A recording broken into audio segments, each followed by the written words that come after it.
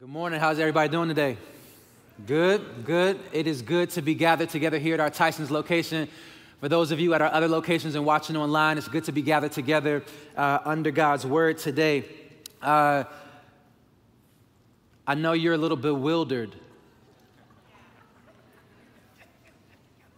Yes, this is McLean Bible Church. You are not in the wrong place. You have not tuned in to the wrong broadcast. My name is Mike Kelsey, one of the pastors here in our church, and I am wearing a suit. Thank you. This is my Mother's Day gift to my wife. She says that I've been letting myself go, so try to step it up today. No, I'm joking. Not about her saying I'm letting myself go, but I'm joking about this being her Mother's Day gift. We all know this would not be a sufficient. Can you imagine if she woke up this morning and was like, "What's my gift?" And I was like, that would not be sufficient. But last year, David wore a suit on Mother's Day, and I didn't want to be the one to break the streak. And so here you go. And some of y'all are new to this. Y'all are new to McLean Bible Church. You don't know that just a few years ago, every pastor that stood in this pulpit to preach was wearing a suit. And so praise God for freedom from the law.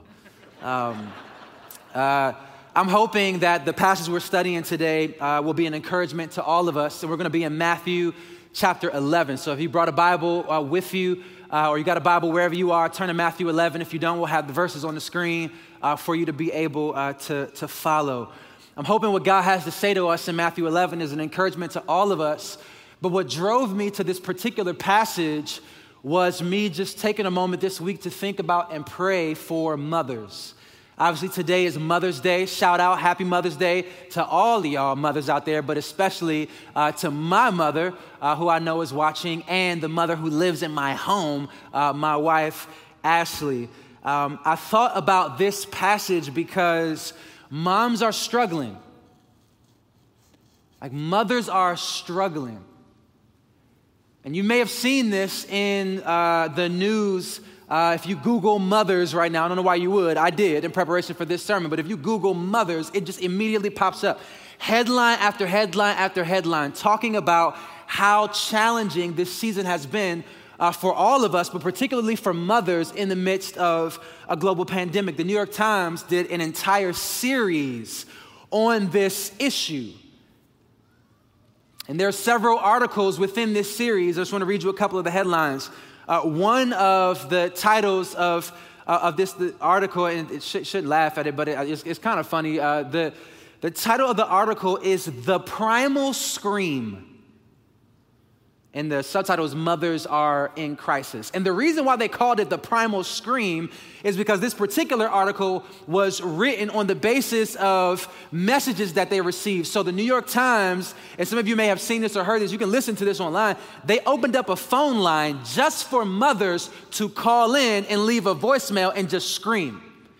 They needed just some type of outlet, and so they just called this voicemail and they just go crazy. They just scream whatever's in their heart to scream because they just need release. And on there, they're venting, they're yelling, they're talking about all the challenges and the pains. And they wrote an article just summarizing the challenges, this primal scream that's coming from mothers all across our country. One of the other articles was titled, "How Society Has Turned Its Back on Mothers." The subtitle says, "This isn't about burnout, it's about betrayal." And the article is basically about how so many women, so many mothers don't just feel burnt out, but they feel betrayed, not just by people around them, but by society in general. And they feel betrayed in a pretty specific way. So they interviewed this one psychiatrist who said, "It's not uncommon for my patients," talking about moms, "for my patients to say things like, 'I should be doing more.'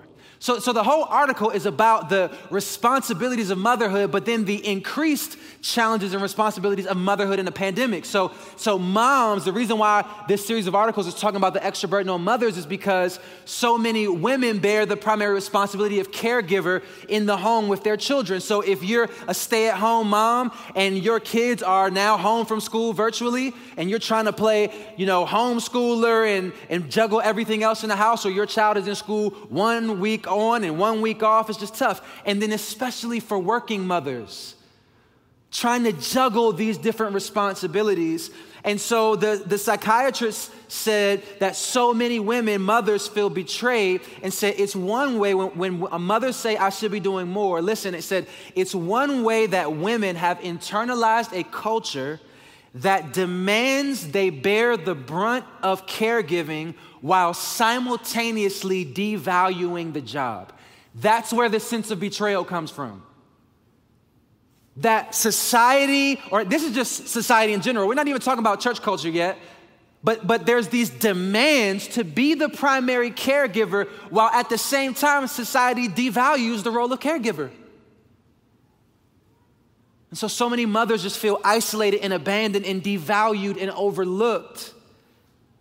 And at the same time, under the weight of those expectations and responsibilities. And so those are just the responsibilities of motherhood and the expectations that are heaped on top of that. On top of all of that, moms struggle with what my wife calls the religion of modern motherhood.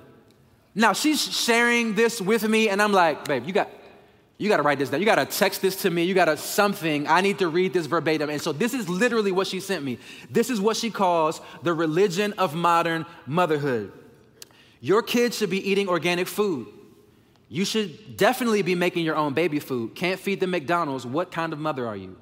They should be getting an amazing education that you supplement on the evenings and weekends with family field trips and weekly library visits. They should have limited screen time, but when they do, they should have their own tablet. They should co-sleep with you.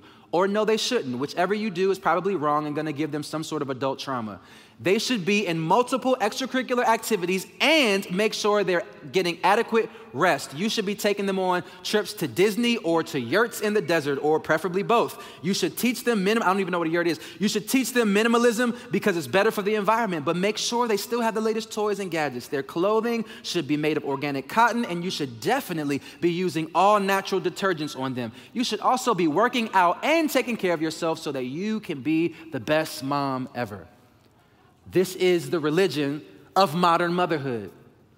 These unreasonable, burdensome expectations that so many mothers in our society and in our church family and in your family often carry. Mothers are feeling overwhelmed. But it's not just mothers. Like all of us, in some way, shape, or form, have felt or are feeling overwhelmed in this season of our country and this season of our lives. I'm thinking about teenagers and kids who are trying to juggle all the responsibilities of school and keeping up with homework and assignments virtually. And are we using Canva? Or are we using Google Drive? I can't keep up with it all. Teenagers who are wrestling with where to go to college and getting acceptance letters, or comparing where this person is going to school versus that person is going to school, and the expectations of their parents to go do this when they feel called and wired to do that. Trying to juggle all of these expectations and responsibilities. Work. For those of us here in the DC metro area, we work more hours than most people do all over the country. It's well documented. And we're trying to balance all the work demands with also being a good friend and getting another degree and trying to do all of that and keep our peace of mind. Others of us, we feel overwhelmed because of the guilt and the shame of our sin. It's stuff that we're struggling with right now, or things that we've done in the past, and we are under the weight. We are overwhelmed with the guilt and the shame and the embarrassment and humiliation and regret that we feel. And men, we often feel overwhelmed. The only difference between us and a lot of women is that we just don't want to talk about it. Because in our culture, admitting weakness and anxiety and feelings of inadequacy is seen to be less masculine. And so every single one of us here, listening, watching, all of us know what it feels like, no matter what age you are, what gender you are, what situation or season you're in. We all know what it feels like to be overwhelmed. And I love this description in Psalm 55. Just listen to this and tell me if you've ever felt like this before. The psalmist says, "Oh, that I had wings like a dove. I would fly away and be at rest." Yes, if it wasn't a pandemic, I would fly away and be at rest. Yes, I would wander far away. I would lodge in the wilderness. I would hurry to find a shelter from the raging wind and tempest. The psalmist says, if only I could just get away. It's so overwhelming. If only I could just get away. If I had wings, I would just fly away. Some of us have felt like that. Some of us feel like that now. And me just naming it brings tears to your eyes right now. Because you feel like you're drowning. You feel absolutely and maybe even hopelessly overwhelmed. And Jesus understands this. He understands what it feels like to have this pressure on you. He knows what it feels like to be in overwhelming situations with overwhelming demands. You think, as you read through the Gospels, think about how often it talks about how the crowds pressed in on him, how the crowds were constantly demanding his ministry and demanding his attention, to the point where it says in multiple gospel accounts that whole cities were bringing all of their sick and demon-possessed to him in the middle of the night. Have you ever felt like you can't escape the demands? Like they're continuing to send text messages, they're continuing to send emails, even in the bathroom. They are waiting outside the bathroom, sticking stuff under the door. Or is that just me? Sorry, that's a little vent moment. We know what it feels like to have these constant demands on us at all times. And Jesus knows what it feels like to be overwhelmed in trying to think through how he's going to accomplish the will of God. He's in the Garden of Gethsemane. And he knows that he's getting ready to go and be crucified, which is what he came to do. This is what he signed up for. And it says that he's in the garden and he's praying and he's sweating drops of blood. And y'all, that's not figurative. This is not fiction. That's not just a literary device. That's actually a medical condition that I'm not even gonna try to pronounce. It's very rare, but it happens when a person's body becomes overwhelmed by extreme fear or stress. And it causes the capillaries, little blood vessels near your sweat glands to rupture so that blood mixes with your sweat. Jesus is so overwhelmed physically in his body as he thinks about what he's getting ready to experience on the cross, as he thinks about being separated from God the Father and the pain and the anguish that he's getting ready to endure, that his body is literally freaking out. His body is overwhelmed by the stress of it all. Jesus, in his humanity, understands what it is to be overwhelmed. And this is the Jesus who looks at you and looks at me, and he says this. Matthew chapter 11, verse 28. He says, "Come to me, all who labor and are heavy laden, heavily burdened." Another translation is overwhelmed. All who are labor are weary and overwhelmed, and I will give you rest. Take my yoke upon you and learn from me, for I am gentle and lowly in heart, and you will find rest for your souls. For my yoke is easy and my burden is light. This is God's word to us in the midst of feeling overwhelmed. Jesus promises to give us rest for our souls if and when we come to him. And the first question that comes to my mind when I read this passage is, what does that mean? What does rest for my soul mean? What is this soul rest? Well, I think the rest that Jesus offers is comprehensive, is multifaceted. First, I think he's promising eternal rest. This is the rest we experience after life in this fallen world is over, and we get to spend eternity with God if we've put our trust in Jesus, in unbroken, untainted, uninhibited joy and peace. This is the rest, listen, that some of our mothers and grandmothers and other loved ones are experiencing right now. Because I know on a day like today, some of us carry the grief of missing our moms and our grandmothers even right now as we're sitting here. This is the rest. For those who put their trust, they trusted in Jesus on earth. They walked with Jesus, and now they're getting to experience this eternal rest that Jesus brings. This is the rest that Jesus will permanently install on earth when he comes back to judge sin and Satan. And for those who have put their trust in him, he will permanently remove everything that tempts us and troubles us. He will remove all of it from our bodies and from all of his creation. No more sin. No more battling temptation. No more suffering. No more struggling, no more nagging skepticism and trying to hold on to our faith. Just perfect peace in a perfect world in the presence of a perfect God. But that's not the world that we live in today. We still live in a fallen world where we experience all kinds of temptations and trials that put strain and stress on our souls. And so ultimately, Jesus promises eternal rest, but in the meantime, Jesus also promises to give us internal rest as we trust and depend on him. And this internal rest is a rest where our souls become dominated by God's presence rather than our problems. I love how Oswald Chambers, old theologian, describes it. He says, Jesus says, I will give you rest, i.e., I will sustain you with strength. And listen to what Oswald Chambers says. He says, not I will put you to bed and hold your hand and sing you to sleep, but I will get you out of bed, out of the languor and exhaustion, out of the state of being half dead while you are alive. I will imbue you with the spirit of life, and you will be sustained by the perfection of vital activity. This isn't some naive idea of rest where we can just escape all the challenges and responsibilities of life, but this rest is real and effective and powerful.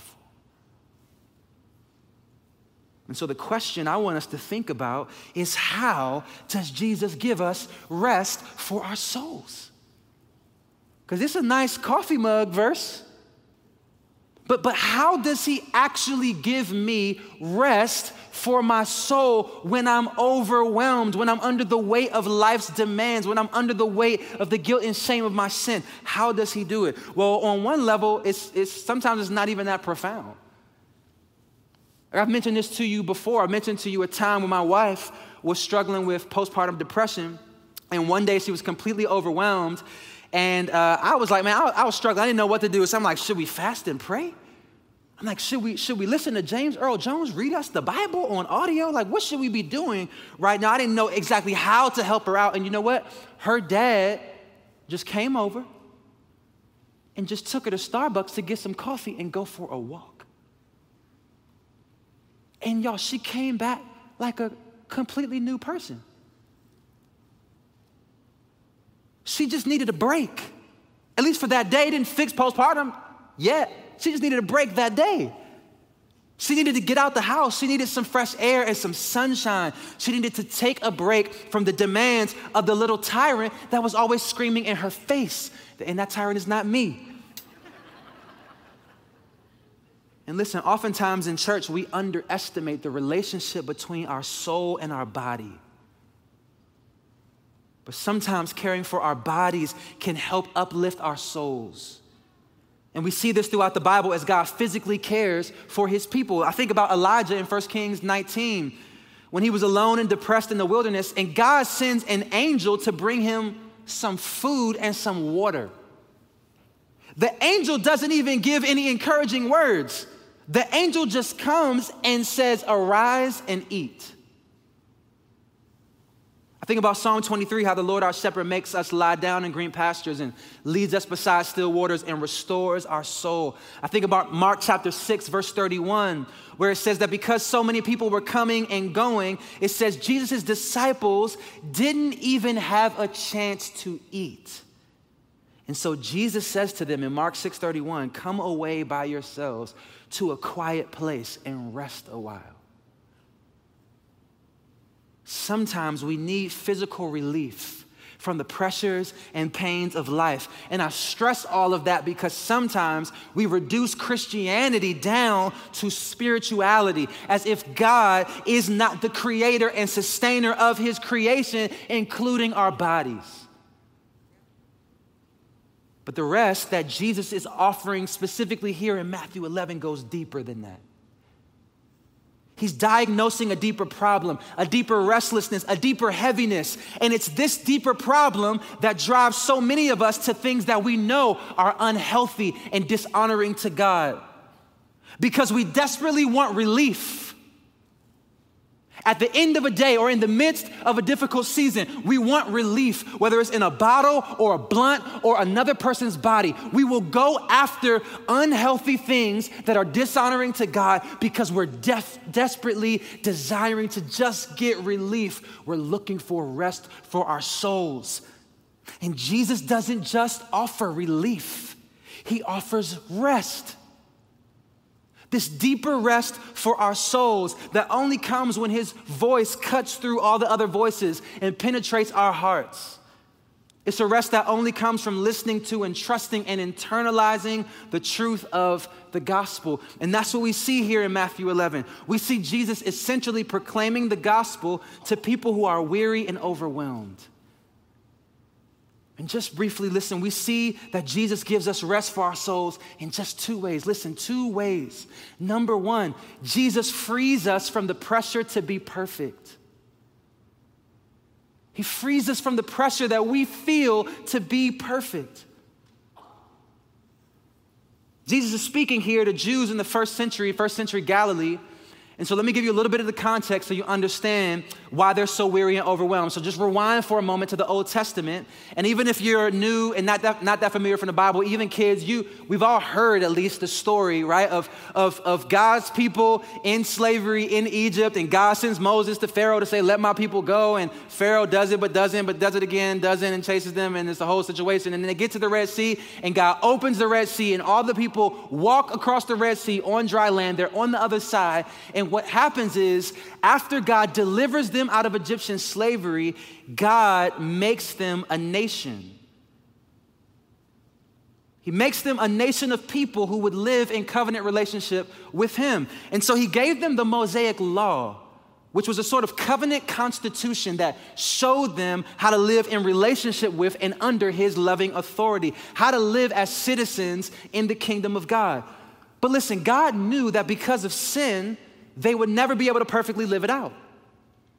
And so ultimately, the Mosaic law wasn't just given as a set of rules. And you got to understand this as you read your Bible and understand how it all fits together. The Mosaic law wasn't just given as a set of rules. One of the most important functions of the law was to expose the fact that none of us is capable of perfectly measuring up to God's standards. The law didn't just reveal the will of God. It was like a mirror also revealing our sinfulness and our inadequacy.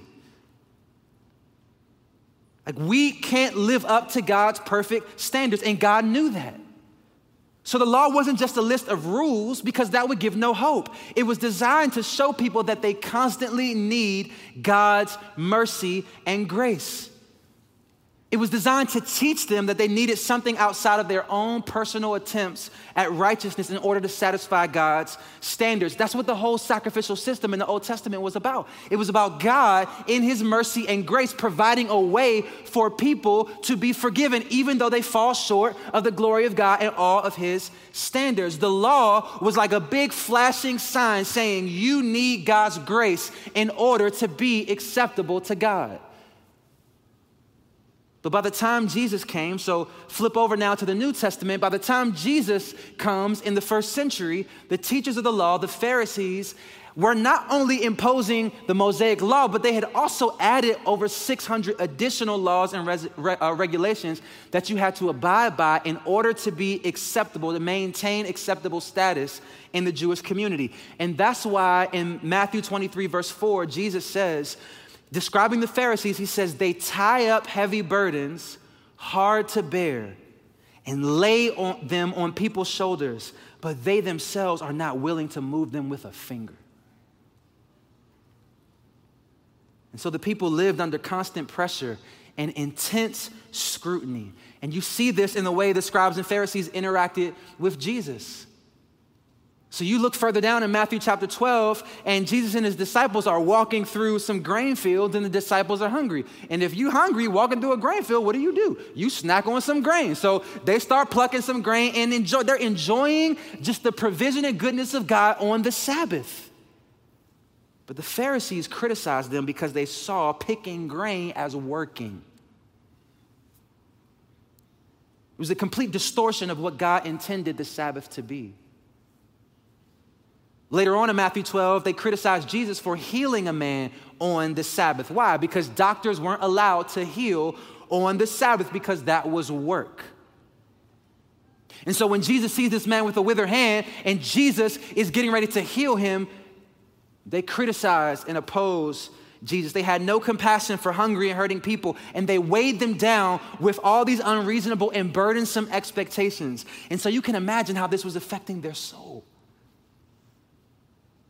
They were constantly aware of their failure and inadequacy.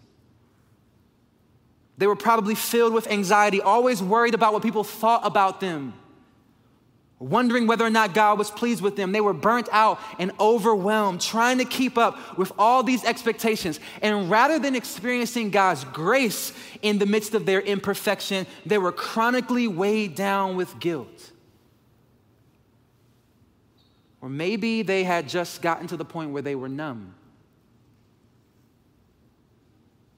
They were just trudging through life, unable to feel gratitude for God's blessings because life just felt like one big burden. Listen, have you ever felt that way? Like you can't keep up or measure up, no matter how hard you try. And Jesus stoops down to people who are under the burden of their sin and imperfection, who are weighed down by expectations that they just can't meet. He stoops down to them and he says, "Come to me." Come out from under the burden and the weight that is being imposed on you. Come out of that and come to me. And when he says that, he's saying, listen to me and trust what I say. That's what come to me means. He's saying, listen to me and trust what I say. Trust what I say over what they say. They say your worth depends on your work.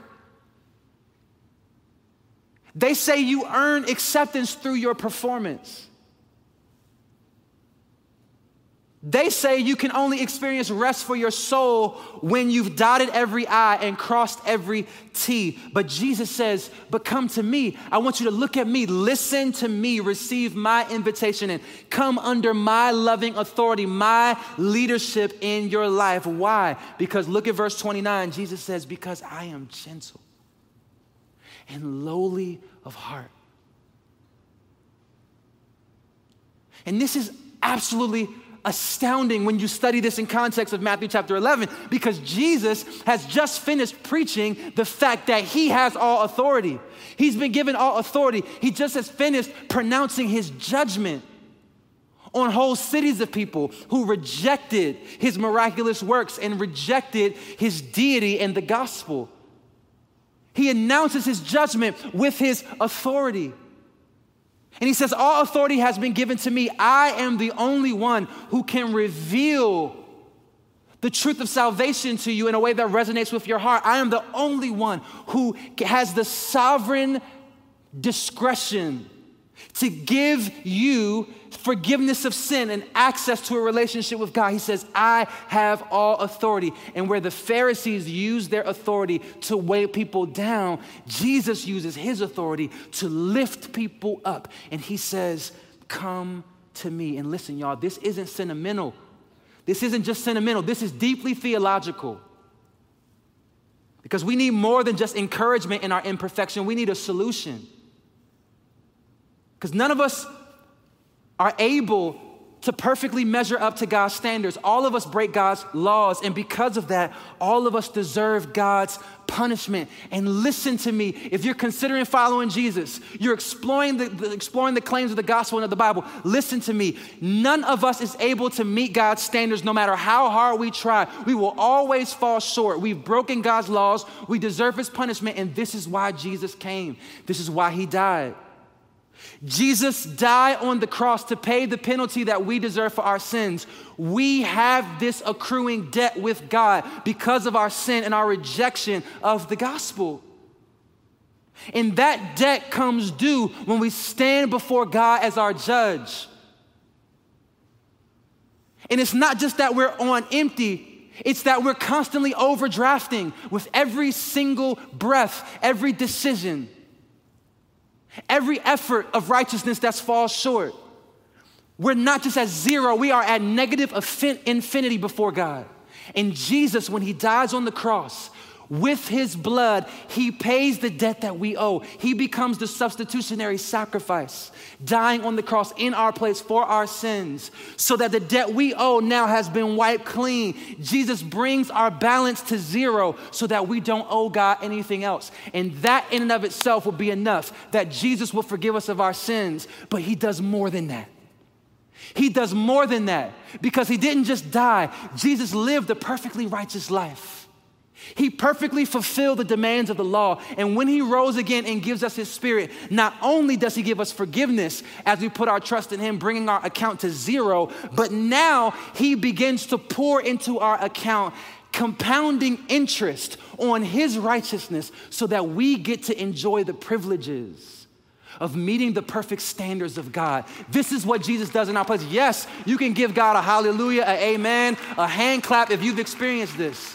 Because listen to me, this is not just sentimental, this is theological. Jesus doesn't just encourage us in our imperfection and in our sin, he does something about it. He died in our place and lived in our place and rose from the grave. And when he says, come to me, that invitation is one that is backed with authority. Jesus is the only one that can free us from the pressure of being perfect. And some of you would say, well, I know I don't expect to be perfect, but then why do you feel so ashamed then when your imperfection is exposed? Why are you driven to such despair when you come face to face with your own weakness and inadequacy and realize that you can't juggle it all? It's because we've all been cursed with the lie of the enemy that we have to be perfect in order to be perfectly loved and accepted. And that is just not true in the gospel of Jesus Christ. Listen, some of you have so much regret because of things you did in the past. All of us have this. Moms, some of you have this. Some of you grandmothers have this. You have so much regret. You feel so much shame because of the mistakes that you made. And it's this pressure that you should have been perfect, that you should have gotten it all together. Who told you that it was not God? God says you cannot be perfect. I knew that when I called you. I knew that when I sent Jesus. And I sent him so that you could be relieved of the pressure to be perfect. Some of you feel judged and incomplete because you're not moms. You desperately desire to be. You want to be. But you feel judged because of your own personal desires, and you feel judged because of other people's expectations of what you should be and where you should be by now. And Jesus says, come to me. You don't have to have the perfect life as defined by your desires or anybody else. He says, I've come to free you from the pressure to be perfect or the pressure to have or maintain this perfect life.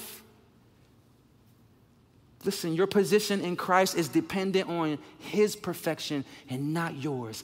And that is how we're able to rest and have rest for our souls. But Jesus doesn't just free us from the pressure to be perfect. He then, number two, fills us with the power to be faithful. Oh, this is why I say this is not just sentimental, it's deeply theological, because he doesn't just give us a pep talk and encouragement. Jesus is not just our cheerleader. He's not just looking at us in our weakness and imperfection and sin and saying, don't worry about it, you don't have to be perfect. No, he forgives us, he accepts us, but then he fills us with the power to do that which is pleasing to God, to be faithful. So listen to it in the words of Jesus in verse 29, Matthew 11. He says, take my yoke upon you and learn from me. For I am gentle and lowly in heart, and you will find rest for your souls. For my yoke is easy and my burden is light. Now listen, some of you know that a yoke is farming equipment. It's this big wooden bar that had these grooves that would go over the neck of two oxen. So they would put these two oxen together so that they would share the load, the burden of plowing the field. But often what they would do is they would take a less experienced ox or a weaker ox and pair them with a more experienced or stronger ox, so that not only could the weaker, less experienced ox learn how to plow the field, but also so that they wouldn't have to bear that full weight. There was a stronger ox that was taking most of the weight, carrying most of the burden as they were able to participate in this work. And so this is this picture, right, of us in partnership, in unity with Jesus, being united with Christ. But in this context, by now in the first century in Judaism, the yoke was a technical term that rabbis used to describe their body of teaching, to describe the collection of their interpretations of the law. So a rabbi would say, like we would say, like, follow my curriculum. A rabbi would say, take my yoke upon you. In other words, this is my teaching. This is my interpretation of the law. This is my wisdom for how you're supposed to live your life. And so when Jesus says, take my yoke upon you and learn from me, what he's saying is, I am revealing my wisdom, my will to you in the gospel and in the whole counsel of God. And he's saying, rather than you listening to and trusting what they say, whoever they is or they are, he's saying, I want you to listen to me. I want you to listen to what I say, to my teaching, to what I've already proclaimed and announced in the truth of the gospel. And I want you to take that and internalize that and make that your own. Jesus is saying, I will teach you. He's saying, I know you're overwhelmed. I'm saying that I'm not just going to teach you, and this is the good news. He's saying, I'm not just going to teach you because if I just taught you, that would still leave you under a heavy weight because you cannot carry this on your own. He's saying, I'm not just going to teach you. He says, but I'm also going to empower you in order to be able to do it. What you could not do apart from me, I will enable you to do as you are in relationship with me. And some of you feel like you're in this season of being overwhelmed and you just feel like, man, I don't even know how to really follow Jesus in this season. Like y'all keep talking about waking up early to do devotion. I've been up all night carrying a human who is feeding on me. I work 70 hours a week, and then I'm in night school. How could I possibly do all the things that you're asking me to do right now? You feel overwhelmed and you feel like there's no way for me to fully follow Jesus right now in this season. There's no way for me to do everything that I'm supposed to be doing. And Jesus says to you and me, he says, I will teach you and I will empower you. And this is why, if you've ever wondered how Jesus could say, my yoke is easy and my burden is light, this is how. I mean, this is the same Jesus that says, in order to be my disciple, you have to deny yourself and take up your cross and follow. This is the same Jesus that says, you will face tribulation. How could he say following him is easy and light? Well, here's how. Because Jesus doesn't just say, I'm going to get in the yoke with you. Jesus says, I'm inviting you to get in the yoke with me. He's saying, I'm going to live my life of righteousness through you by the power of the Holy Spirit. You will depend on me in order to live in obedience and to live a faithful life.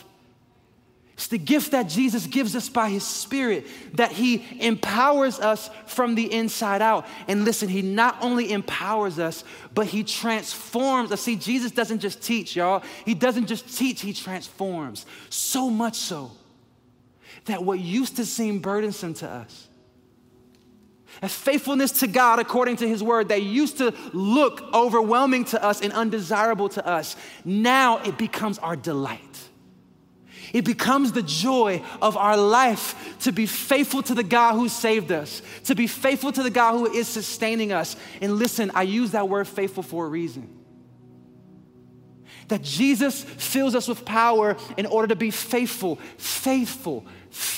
meaning that we do what he has called us to do. And some of y'all are carrying the weight of expectations that God never put on you. Some of you are under somebody else's yoke that is not the yoke of Jesus. It's the yoke of your parents. It's the yoke of your kids. It's the yoke of your boss. It's the yoke of Instagram. It's the yoke of this culture. It's this yoke, this burdensome expectation that you have to be perfect, that you have to have it all figured out, that you have to have strength in and of yourself to pick yourself up by the bootstraps and tighten it up and get it done. And that is not the yoke of Jesus. Jesus says, I will empower you to be faithful. I'm not going to empower you to live out the Christian life like everybody else does because they're different from you and in a different season than you. And you might not be able to follow Jesus in the exact same way that you did in a previous season or you will be in a future season. But Jesus says, I will empower you to be faithful in the season I have you in right now. I will give you enough grace. I will give you enough strength. I will give you enough joy to do what I've called you to do today. And as you walk with me, I will empower you to do what I call you to do tomorrow. And so Jesus gives us rest. He gives us rest for our souls because he frees us from the pressure to be perfect. We find freedom in our imperfection and weakness being exposed before a holy God because it's been covered by the blood of Jesus. We are sons, we are daughters, we are accepted by God. And so we take the acceptance and approval of others with a grain of salt. We're free from the pressure of being perfect, but it doesn't just stop there. It doesn't cause us to be complacent because Jesus then brings rest to our souls by filling us with the power to be faithful. And as we follow him, he will give us wisdom and discernment to know what that looks like. To say, this is not something I've put on your shoulders and on your plate. Somebody else did. You need to take this off your plate for this season.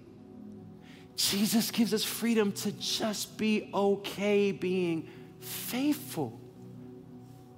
Like it's okay to just be faithful. It's okay to just do the little things that God has called you to do. You don't have to measure up to what everybody says they're doing. You can just be faithful in your conscience to God and find rest for your soul. And so listen, I want to pray for us. I want to pray for two groups of people. First group of people I want to pray for is those of you who are followers of Jesus and you feel overwhelmed, you feel weighed down. You feel this pressure to be perfect. You feel this weakness and inadequacy to do what God has called you to do. And golly, man, the gospel is like kids, you'll like this. It's like scuba gear.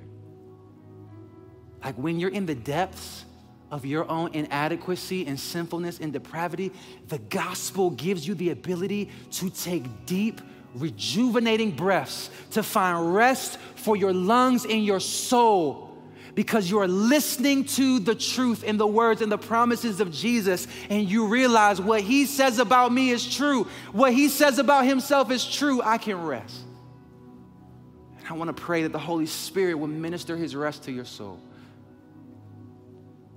And I want to pray for another group of you who are here or watching from wherever you're watching from.